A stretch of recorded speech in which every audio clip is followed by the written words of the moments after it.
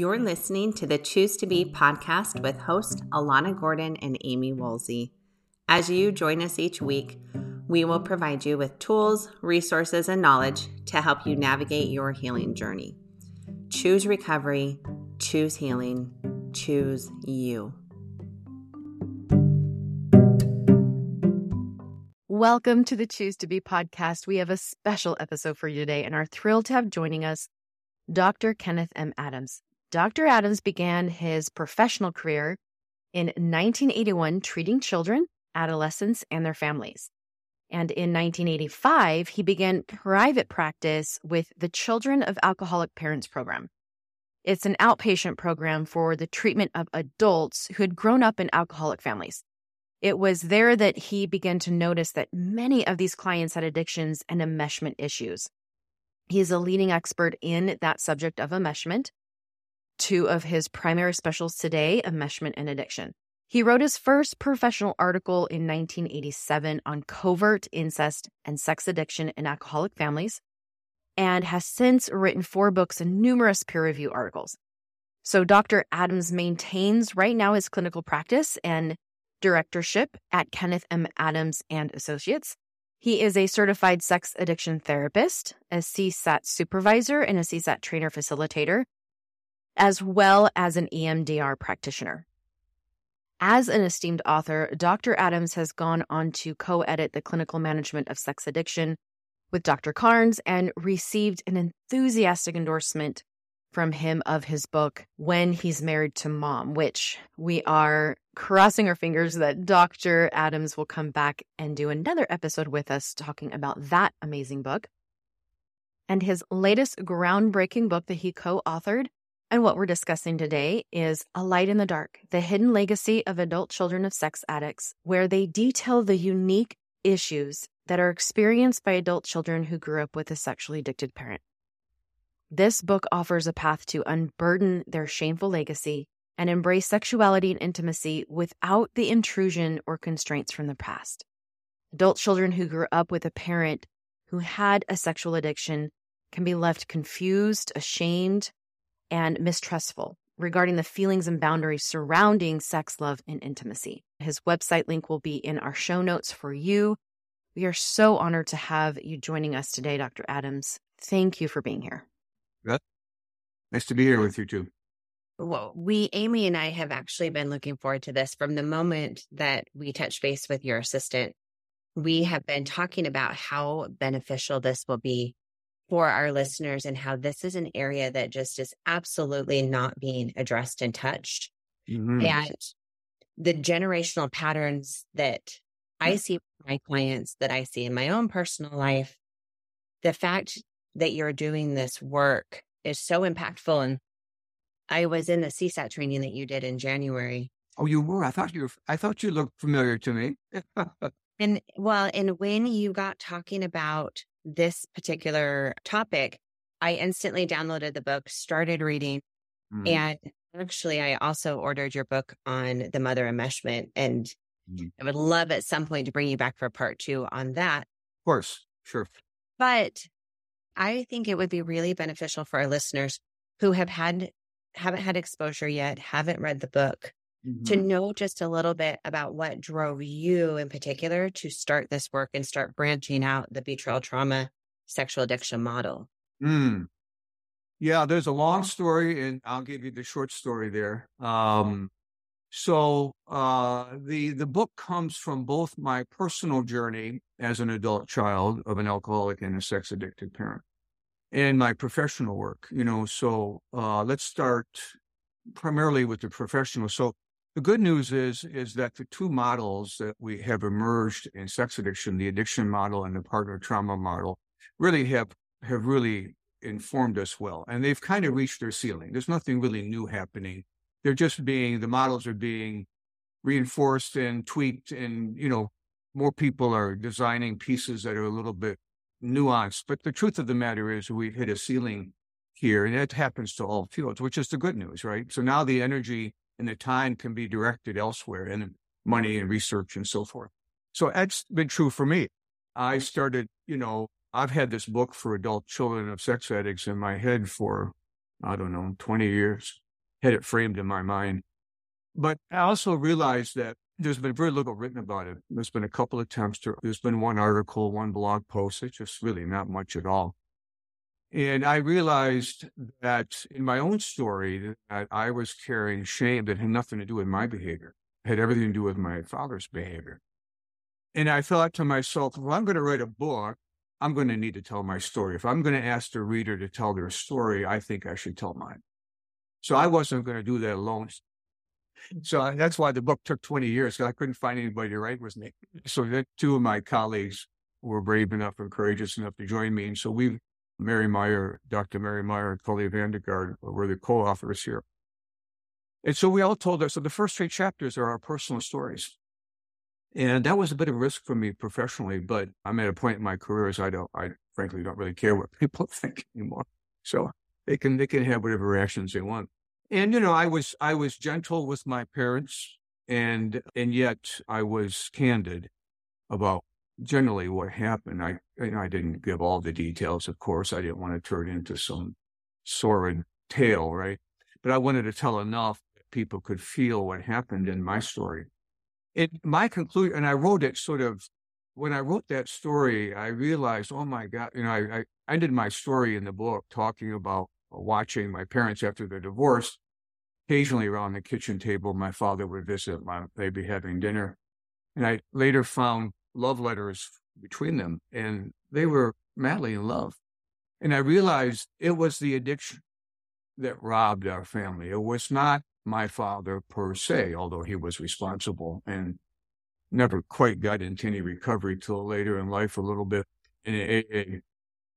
And my mother never really got recovery except minimally in Al-Anon. And when they both were in there, though, it was really profound. I can still remember being around them, and they were different when they were working those programs. They were more present. It was really stunning. I can still feel their presence differently. That's really where the book came from. It was an emergence of the right timing professionally and the right timing personally for me. And I think that professionally, I think it's time that we really look at the story, not through the eyes of the addict or through the eyes of the partner, but it's time to look at the story, the system, through the eyes of the adult child. So our book is adult child sensitive. We purposely did not try to merge it with other models. And we make that, and I wrote the introduction and I made that case in the introduction. We purposely wanted this to be their story, not hijacked by another model. And so over the years, adult children of sex addicts largely have been consumed or assumed underneath the partner trauma model, for example.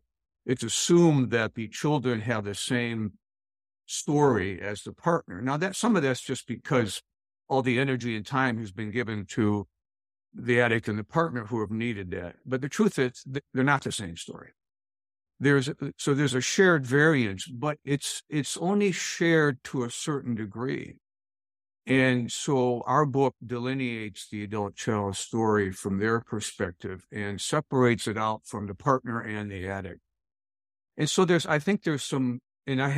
I also put together a survey that you guys know about, which I'm very excited about. I have over 100 responses, which is nice. 100's the mark you want to have, and it's minimally 100 people, before you can start talking. And there's some interesting percentages. And of course, not surprising, most of them are saying, look, at the addict's behavior was the primary agent in causing me problems.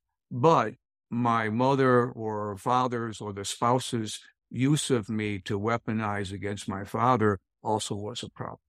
So we've got some voices from the past speaking up that need to be paid attention to.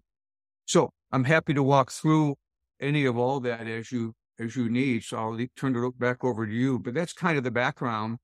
I'm excited to see, kind of what kind of responses we get. It's nice to be here with you because I've had one opportunity to talk about it to a small group of recovering sex addicts. Interesting is that a couple of the guys started sobbing because they realized, as hard as they work their butts off to recover from their shame and make amends, that all of their shame wasn't their behavior.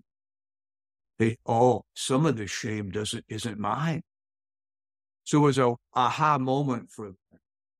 And which I was glad to see, because that's been my suspicion that in the sex, there's also another model that sort of overshadows the adult child, and that's a sex addiction model. There's probably a large percentage of adult children of sex addicts who become sex addicts. And we write about that in our book. And they really need to parse out whose shame they're recovering from, whose amends making the right amends, because these addicts are never getting over their shame in spite of their recovery. That's because it's not their shame, right? And although they have repeated it, right, they have acted it out, and so it's been interesting to watch it. I was surprised to see that in that. I'm not surprised, but I was taken back by that too. So I'll be interested in how partners respond as well going forward. This is so interesting to me, what you just said there, that some of the shame they can't get past because it's not their shame. Mm-hmm. And I had just finished reading It Didn't Start With You right before I started your book. So my brain was already in that place. And I felt like this book just so perfectly enhances specifically what these adult children are dealing with, taking on some of the shame or responsibility from their parents' choices. And I just want to sit with that for a minute. It's just really impactful. Yeah. Well, I know for myself, just in my own healing journey, starting to tap into that generational trauma and carrying on. And Dr. Adams, I'm very vulnerable on our podcast. So I have no problem talking about my own therapy sessions, and I appreciate your vulnerability in your book. A couple weeks ago, I processed in my session with DBR generational fear. And it was such a different experience to release that in session and feel that leave my body and know that it wasn't mine to begin with. I just want to speak to that, because I think that as I'm tapping into it and understanding more of that generational shame or whatever emotion you're carrying, there really was a significant amount of release in my physical body, physiologically, right here in my neck, as I watched that leave.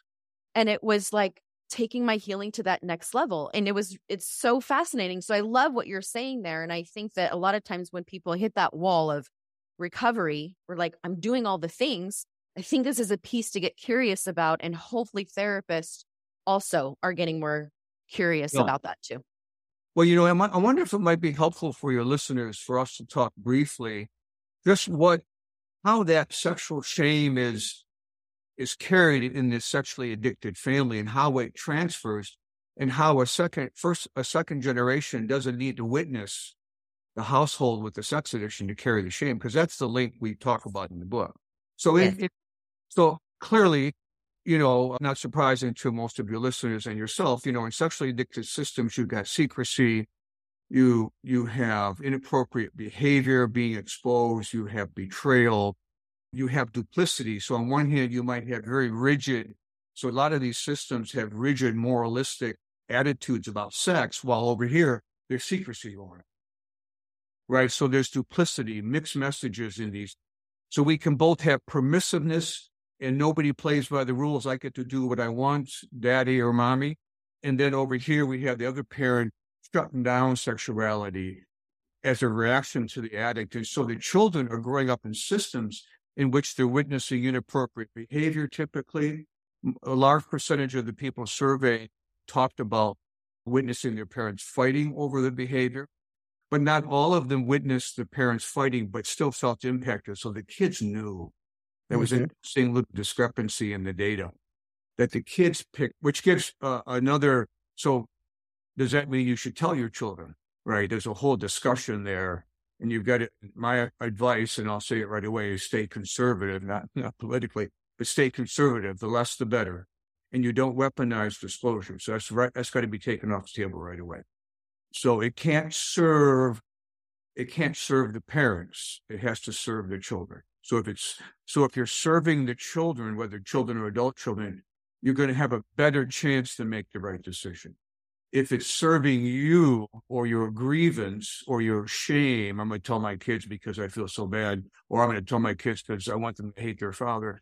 Those invariably will be motivations that will impact the next generation. So in disclosing to children, make sure that your primary objective is to assist the child, and you'll make a better decision. So in these systems, you have these duplicity, you have inappropriate comments and jokes about body and gender and women or men. And so there's a lot of, humor and sometimes nudity. And so the systems are filled with both permissiveness, control, rigidity, and complexity and duplicity. So imagine growing up in it, right? And so, and you're kind of leaving that system, trying to get out of there. And you're an adolescent, you have a normal sexuality emerging, but you're taking the download of all this family system around messages, These families, some of them view, for example, discussing education, sexual education as permissive giving. So we don't talk about sex, even though your father's out having affairs. We're not going to talk about sex, right? Even though you just saw your father with the neighbor, we don't talk about sex in the family. So that's trouble. So that's the shame, right? The shame is the overt addictive behavior, but all the complexities and duplicity and the effort to control that goes along with it. So that adult child marries maybe or has children and takes that shame into their parenting. And they have kids who turn into emerging young adults, adolescents who have sexualities. And pretty soon their parents are trying to control what's normal and curious to them. And they'll go, where'd this come from? I didn't do anything wrong. So they're not even witnessing the addictive behavior. And the shame is being carried down to the next generation. So that's important for your listeners to understand. It's the sexual shame that comes from the system. Yes, primarily the offending behavior is the behavior, but then the system reaction to it generates its own sort of secondary pieces of shame and so forth, which is, it's not fair for a partner or a spouse to realize that their behavior too is causing a problem, and they wouldn't be in it if they weren't reacting to the addict. But the reality is you've got to start facing the truth for what it is, not as you would have it, right? It isn't fair, but it is the reality, right? Absolutely. So, and, or that your kid loves their father and you can't stand him. It's not fair that they see him with a set of innocent eyes and you wish they didn't. And it's not just. But it is right that they have their separate relationship with him and that he or she, now I don't want to leave women out of the deal here because we have lots of women more and more who are getting hooked and doing the betraying, right? Or we've got both parents. We've got stories coming from. So I wanted to give your audience that feel for the system, how the shame is carried on, because that's, I think, the big message in my mind of our book. There's lots of other pieces in the book. We define the roles, the characteristics, the recovery, which I'm happy to talk about. But the shame and the message in my mind to one of the takeaways is for parents, for the addict to realize making amends is an ongoing process. It's not a one-time event, which doesn't mean you should pro yourself and shame yourself in front of your kids or your partner all the time. But sometimes there's a saying in the 12-step program, I'm doing my living amends. That's good, and you should be, but sometimes it's a cop-out. And, if you see your kid struggling, you say, I'm sorry you're struggling. Part of that's on me. You had to live through my behavior, my affairs, and it's not fair to you. I hope you know that you deserve something better. So, that's an amends, right? You're unburdening your adult child. Same is true for partners, right? I can see you, reacting to your kids. You know what? That's on me. I was way too controlling. I wish I could take it back. And so take a breath, lighten up for yourself and your kids. So both the addict and the partner have an ongoing healing responsibility to their adult children, in my mind. Absolutely. It's not a one-time event. I mean, if my father occasionally would have said to me when I was struggling with something, geez, I'm sorry you're going through that. That's on me. You know, you've got to take responsibility now, but you know, you've never should have been here. It would have meant the world to me. It would have lifted the burden of shame and allowed me a better set of choices. Sure, I was still responsible for my part and on and on. So that's one of the takeaways that I'm learning as I get listening to adult children, is that the addict and the partner have a responsibility ongoing for their adult. Well, that was my takeaway, honestly. As I read it the first time, it was very eye-opening for me. And I've been doing that work with my children, my adult children, on healing those old wounds and shame and stuff that I contributed to them. Reading this book gave me more insight and opportunities to do that work, and gave me a language now that especially those characteristics that I mean, honestly, I sobbed as I read through just that first chapter of characteristics of my children. And I'm like, yep. But it helped me put a language too, so that I can formulate my apology, so that I can say, I see this is what you're experiencing and here's where it's coming from. And I'm sorry. So yes, you kind of have to get to that place in your own journey. I know for me as the betrayed partner, I've worked that, and I'm in a place in my journey to be able to do that generational healing with my children. I think it's a really fantastic goal for women and men to get to that place with their children. It's beautiful. Mm-hmm. Well, great. Brave.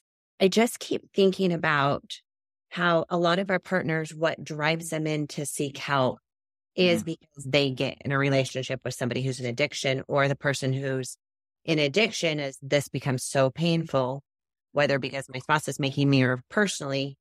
What drives these adult children to go seek this help? Because I've already recommended the book to a dozen clients for themselves. And I know you have adult children. Please share this with them. But I would love to know if you've seen what drives this particular population to see that they need to do this work. Yeah, that's a good question. It isn't the acknowledgement that I grew up in a sex-addicted family. It's that I'm struggling with intimacy, or I've picked somebody again who betrays me, or, I can't stay loyal, or I can't stay intimate. So it's almost always issues around intimacy, love, romance, and sex, right? That just isn't working out. I mean, that's the primary driver. But they won't go in there and say, they'll go in there and they'll be treated well from different models, right? There's the good news about therapy right now. There's a lot of good treatment models that you can pull from.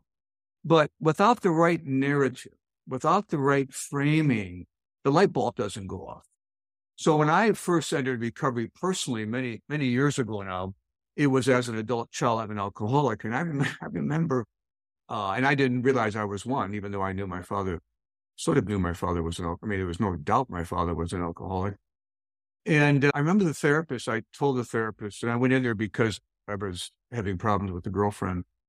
And she was the one who was actually bringing in another person into the deal.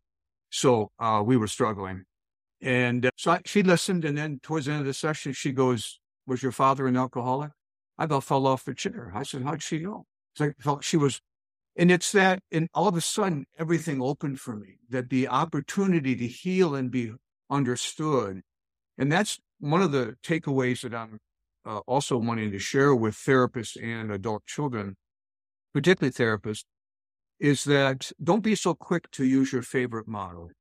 Make sure these adult children are understood from the perspective of what they're carrying first before you move into your favorite treatment techniques or models. And I'm finding that with the enmeshment therapists who are trained in enmeshment, and same kind of thing, is that they're overriding this enmeshment dynamic, which, by the way, we see in the adult children too, right? It's over-involvement often between one of the kids and one of the parents. And we called her or him the emotional caretaker or the surrogate spouse, is that the therapists are too quick to use their model. IFS or EMDR, all good stuff. I've used it all. And they kind of override the labeling or not the labeling, but the identification where the person needs to sort of really understand, oh yeah, this is where I'm coming from. It's the difference between being in therapy and having a therapist, get you, right? Oh, they got me. Versus a therapist who is doing some good work, but you never quite feel understood. And, I've been in both. I've been in therapy long enough to have both types of therapists. And that's the purpose of first starting with the adult-child framing, is that, oh, you understand where I came from. And that needs to happen long enough before you move into your favorite treatment model. So that's a long way around saying to you, most people come in and they're being treated for the thing that we're talking about in the book, but nobody's labeling it. Okay, I want to speak to this because I did this as a therapist with a client. Oh. So she came to me for betrayal trauma. That's my niche. And so we were focusing on the betrayal trauma. But as the longer we worked, it came out that there's a pattern of her own acting out outside of her marriage. And when I listened to the book and I listened to a few stories in there, light bulbs went off and I went, oh, that I missed that with this client. And I want to go back and say, come back. I missed this huge piece because it was almost like we were doing good work, but we danced around. But as a therapist, I didn't have that frame to really hone in on what was happening, not only for her with this acting out, but also how that played into her own betrayal trauma, her own choosing of her partner. There were so many layers to this that I feel like this information came in and just solidified and really was at the core that I didn't know. So that kind of dancing around it that you talked about really resonated with me professionally. Yeah, well, thanks for sharing that. You're not going to be alone as a therapist around that. It's happened to all of us. We know what we know. We learn what we learn as fast as we can. But I'm glad that you're seeing the book in that light, because that's the purpose of, one of the beauties of the recovery model of treatment or the recovery model is that there's something about telling our stories. And telling our stories and people on the other side of the room or the other side of the Zoom room going, oh, yeah, that's me. You've been living my life, right? There's some power in the story having the right narrative.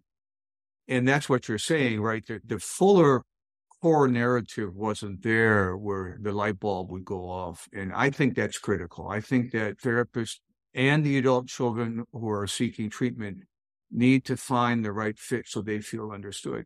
One of the addiction, the sex addiction model and the partner trauma model have been so busy treating those issues that they've kind of put blinders on. And, for reasons that we know that, it's a lot to manage, somebody coming into your office or dealing with it, right? There's a lot to deal with and you've got to go to the primary problem, right? But sometimes there's not been enough permission to expand the discussion, particularly, for example, in the partner trauma model, there's been a understandable protection against the spouse feeling blamed. Oh, it's not, I didn't pick him because I grew up with a father who betrayed my mother. I'm reacting because of my husband's behavior, right? But unfortunately, that's cut off the knees of the larger story. And so I hope that your listeners will give themselves permission to expand their narrative, not to blame themselves, but to understand the fuller picture and the fuller narrative so they can unburden the shame and have more freedom to choose where they're going. So it's good to hear both of your reactions to the book, because I haven't heard a lot. So you're kind of the first ones. I've had a couple people email me. So the book's, just come out this month, so I haven't had a chance. So it's nice, exciting. So I've been waiting for my own excitement to come around on this book. So thank you. I'm feeling a little bit of it today. Now listening to you guys putting some pieces together, using it. Way to go. No, this is fascinating. Let's talk about those characteristics. Are Sure. you okay with that, Alana? Yeah. We talked about the shame. Another one that you talked about was how adult children of sex addicts can be uncomfortable with physical touch or have an excessive need for it. That was another light bulb for me, that physical touch has a completely different meaning for, you abbreviate ACSAs. You want to talk a little bit about that? Well, so remember, let's put us back in the system. Let's put ourselves back in the system here. So you've got this system in which sexuality is a battleground, right? Somebody is being excessive and someone else is trying to manage, right? And so there's beliefs, attitudes, messages, indirect and direct, going all around the system about what you should do with sexuality. So all of a sudden, giving a kid a hug or a kiss or something becomes something you shouldn't, or I'm not sure I should, so I stiffen up, right? So that sometimes we'll hear stories from recovering sex addicts who purposely avoided any contact with their adolescent daughters, right? And their adolescent daughters had felt rejected because the addicts didn't want to, they were afraid. Not that they were focused on adolescence, but they were so shame-based that they didn't want anything to transfer, so they got rigid. Yeah. So touch or there indeed were inappropriate hugs or massages or kisses or so forth, or nudity. So all of a sudden the body and touch become something that it wasn't meant to be, right? And so either there's a phobic reaction to it or an excessive need for more that can be then sexualized, right? And then we might over-sexualize the need for touch or love. So that's where that comes from. Yeah, absolutely.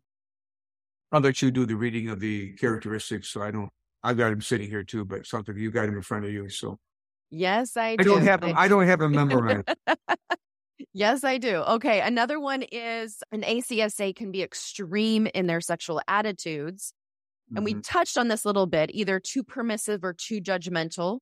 So they have a really hard time developing that healthy approach to sexuality in their adult life. Yeah. So, it's interesting. So I have these 100 responses to the survey, and we asked in the survey, do I have it here? No, I don't. I didn't print that part out, but we asked in the survey, do you judge other sexuality that's not like yours negatively? Or do you hold overly judgmental or moralistic attitudes about sexuality in general? And the answers were relatively low compared to everything else. They were like in the 30% range, so 3 out of 10. And I was a little surprised by that, but then I realized that all of my 100 respondents have been in therapy. They all, so it looks like either you grew up in a family that you felt judged sexually over and you weren't going to do it to other people, or you were in therapy long enough that you moved away from your shame enough that you didn't judge others. So we didn't get a lot of respondents that told us that. But having said that, I do think it still lingers in those systems that you can walk out and be kind of moralistic and highbrow about somebody else's sexuality and judge somebody else, either their gender or their sexuality, negatively because that's a main defense against shame, right? Is to blame or hold others in contempt, right? I won't face my shame if I view you negative. So that is the reason that characteristic is. We've seen that. You were going to say something? Well, it got me thinking, where I keep thinking how a lot of our clients come from really strong religious cultures that comes with its own messaging and often a lot of its own shame. And what I see often is some of my clients who actually have the most judgment around sexuality think that they don't. And so it makes me wonder, even if in that question, how they would self-reflect to be able to see what they're doing as judgment. So just my brain going. No, you're right. I actually thought the same thing. I thought this needs to be worded differently. I don't think, so that's the thing about the survey. This is my first crack at the survey, is I think some of the questions aren't definitive enough. You're right. It's not really getting at, I don't see myself as judgmental, even though I really am, right? Or controlling or moralistic. Of course I'm moral, right? He's the one that's immoral, not me, right? So I don't see myself as overly moralistic. I just feel like I'm the normal one, right? So yes, you're right. I need some better questions. So as soon as I get some extra time, that's where I'm going to do is redo No, this. well, I'm not critiquing it all. No, I know you're not. I'm just joking that there's so many things on my list of things to do. This is one of them, is to redo this survey. Well, as you're talking, the information that's coming out of this survey is so instrumental. And well, this will take us off a totally different course, but at some point I would love to hear if you are going to keep expanding this work more in this area, just because. Yes. So I'm hoping to do some stuff for therapists on it.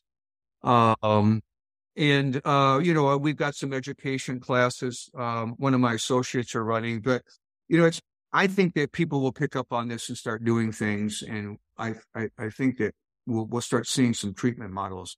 When the adult children of alcoholics, so you guys are probably both too young to know when that started, but when that was a big deal back in, that really expanded the recovery field. It was the adult children of alcoholic models and the pioneers, Claudia Black and Sharon Mertscheider and so forth.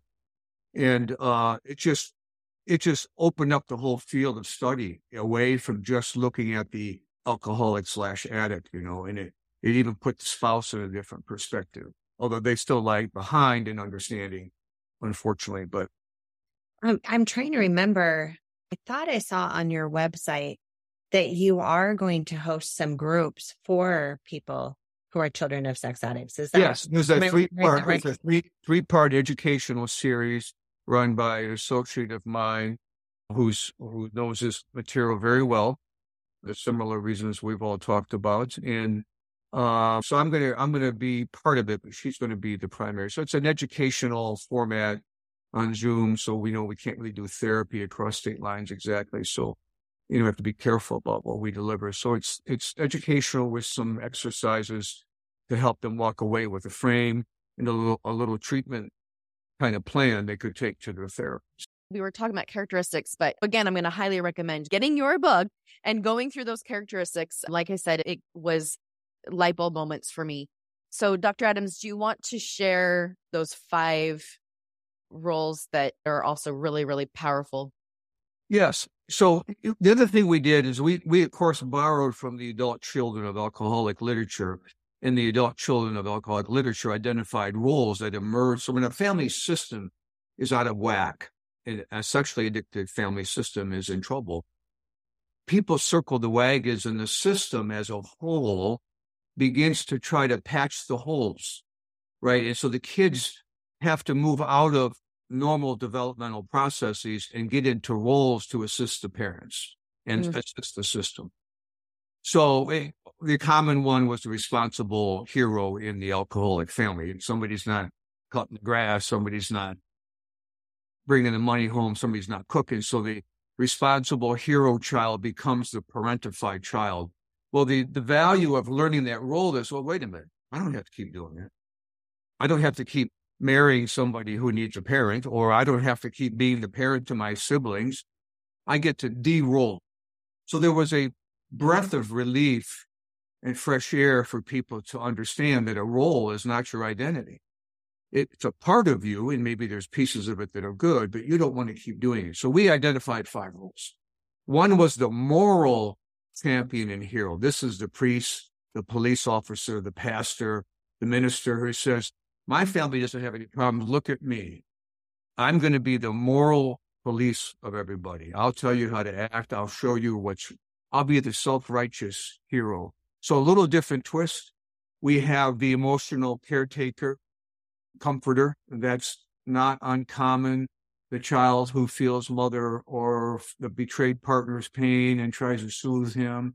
They may even try to soothe the addict, right, during a fight. So it's the sensitive, temperamentally sensitive child who tunes into the pain. Unfortunately, they download that, take it into their life, and then reenact it, right? So they need to de-role. So all of these require, say, no, that's not who I am. That's my role, but I get a choice around that, right? So that's the general recovery role here. We also identified, right along with the caretaker, a little more specific, the surrogate spouse. That's what I wrote about in Silently Seduced and When He's Married to Mom, the first 2 books I wrote. And that's more specific I'll be mommy's stable lover and boyfriend and husband because her husband, my father, is betraying her, and I hate him too. So I'll listen to her problems. I'll go on dates with her. He or she gets lassoed into being the replacement partner. So that's a little more specific. It has the emotional caretaker to it. And then, I've done a lot of work around that, and that really has to change because that's a lot of trouble for somebody. And it's not their responsibility to fill the hole. I mean, it's really not, And then the other one is the addict seducer, right? It's the child who identifies with the power of the addict and says, oh, my mother is over here being weak and helpless. I don't want nothing to do with her. I'm going to be the seductress because that's who daddy likes. And so I will become the addict seductress, right? I don't want to be the helpless woman. I want to be the one doing the betraying. So the addict seducer identifies with and males do that too. I just gave you an example of females because we don't talk about that enough. And then finally, the final role is the truth teller. This is a kid who's always in your face telling you what you're doing wrong.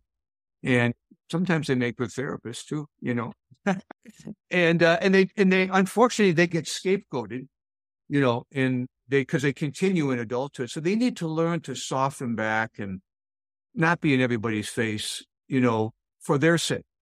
Yeah.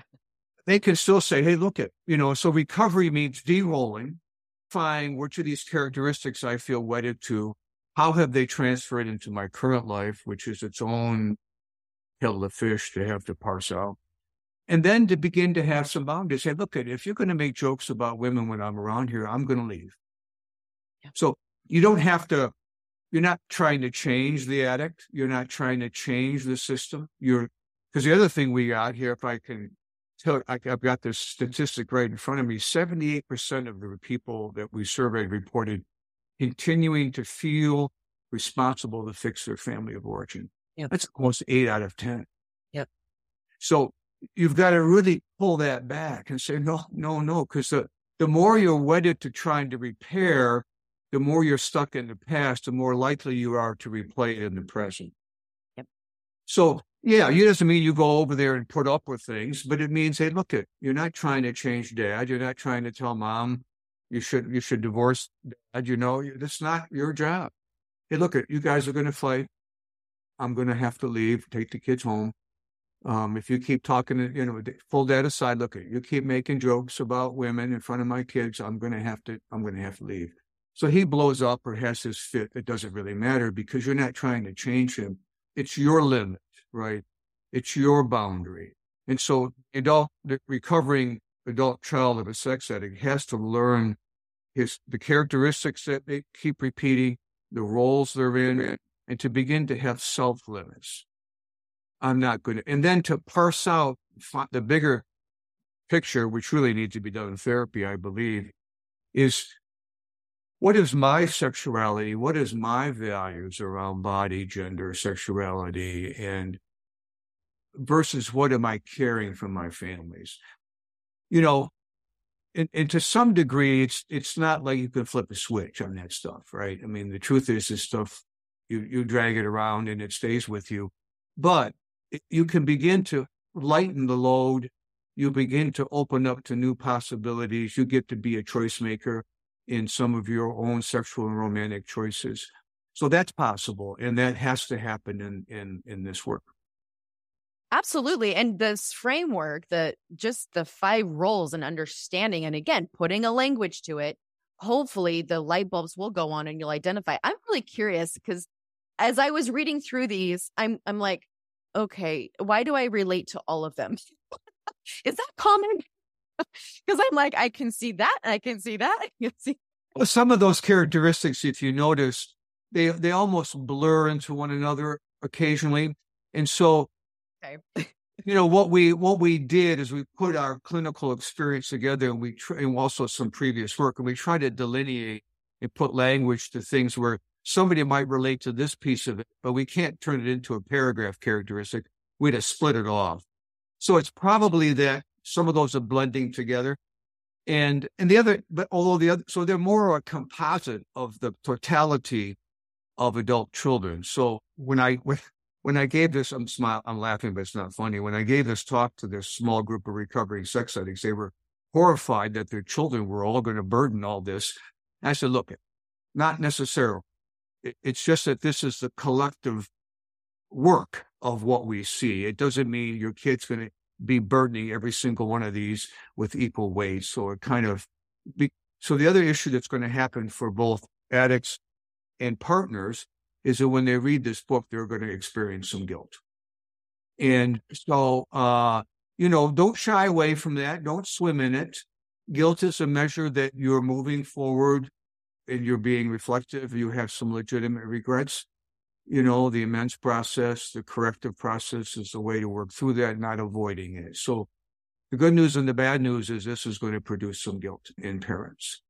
I think about Go ahead. The men who sat with you, and I'm thinking about their children, whether they're adults or will be adults in the future, and what a gift these men are giving to their children by getting educated and learning this so that they can be part of that process of helping unburden. And so even I'm thinking about all of our listeners who are listening right now, every bit of information and knowledge that you gain is more empowerment. You just use a word, you said a choice maker. And I was like, ooh, like that is such a cool new role that you could take on as you're shedding some of these other roles of becoming a choice maker. And I love, and I would love to talk a little bit more for our listeners of maybe some hope of what some of this recovery can look like. So recovery is shedding some of these roles. What else does that look like? Well, identifying the characteristics and beginning to have some boundaries, right, with your family because most of these adult children are probably going to have a degree of enmeshment, over-involvement with their family. And it may indeed, and they also may have avoidance and amputation of their family systems. So it might mean, and I think your listeners and people need to be careful with this, it probably means a sit down with the parents, and which is not the same as a confrontation. So nobody's recommending, let me be clear with this. I'm not recommending you go grab your parents by the lapels and you shake them and shame them. But it might mean that, look, this cost me. I need you to know that. And it also means if the family system isn't in recovery, it probably means losses. It means being willing to face grief.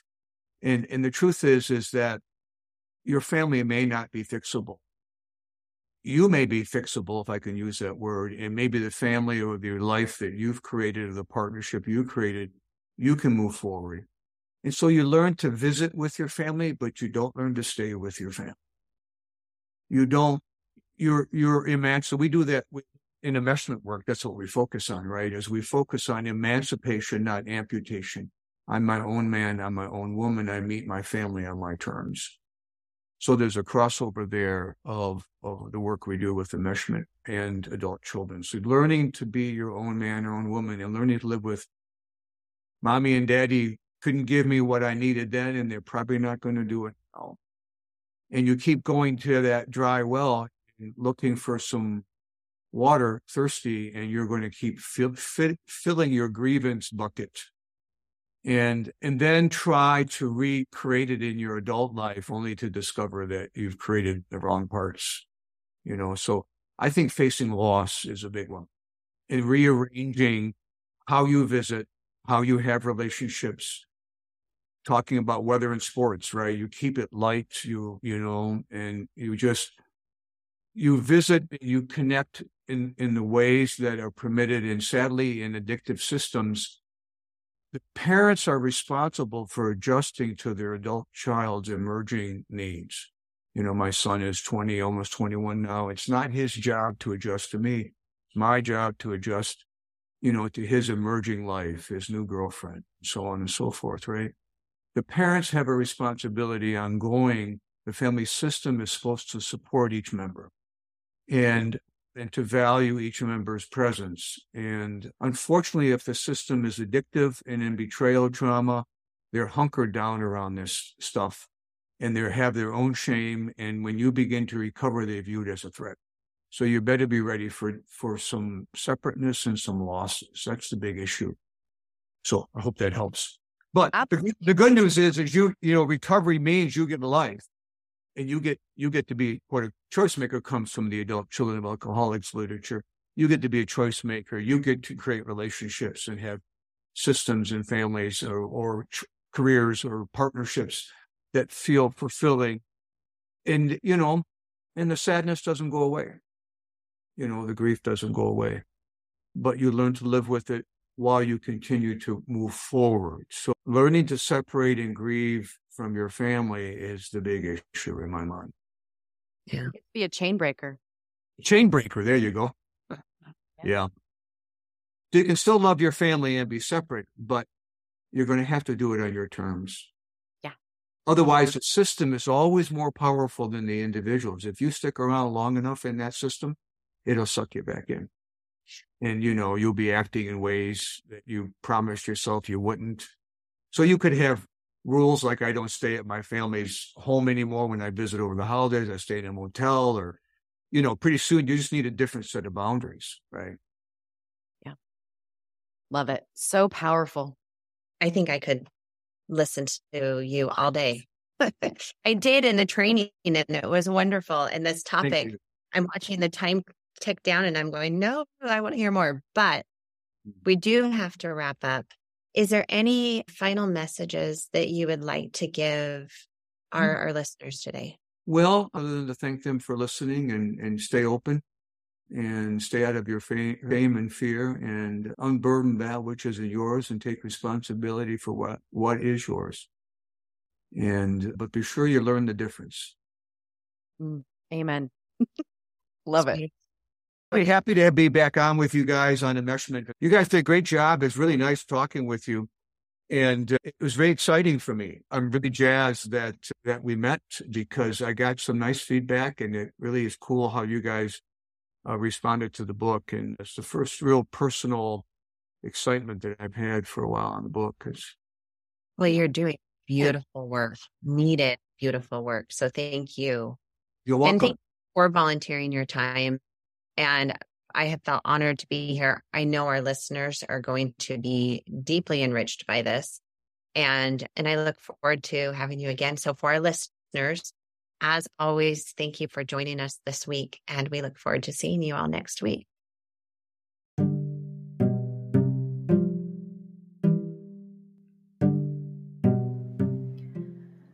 Are you new to betrayal trauma and have no idea where to really start your healing?